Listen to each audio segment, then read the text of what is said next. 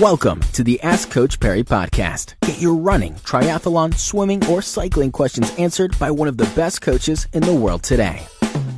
Into the next edition of the Ask Coach Perry podcast. I'm Brad Brown, Lindsay Perry with us once again. Lindsay, today's question comes from Tracy, also sort of injury related and sort of injury prevention.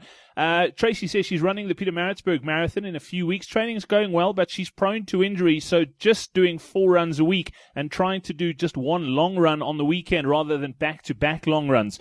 She's done a few 24, 25-kilometer long runs and planning on doing a 32 next week. Weekly mileage between 50 and 60 Ks. Is that long enough for the final long run, or should she try and get a longer one in before she starts tapering? She's aiming between 4 and 4:20 for that marathon.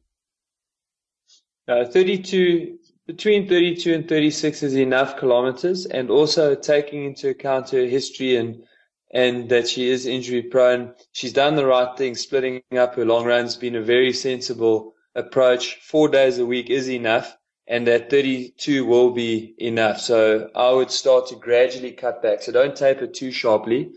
That race is only on the 28th of February, so you'll probably look to do a 25 the following week, and then a 20, and then a 15, and then the race. So, no, so far, thumbs up, and she's doing it well. Brilliant stuff, Tracy. There we go. You're right on track. Well done. We're back again tomorrow with another edition of the Ask Coach Perry podcast. Until then, it's cheers. Be sure to subscribe to the Ask Coach Perry podcast on iTunes, follow it on SoundCloud, or listen to it on Stitcher. Follow us on Twitter at Ask Coach Perry.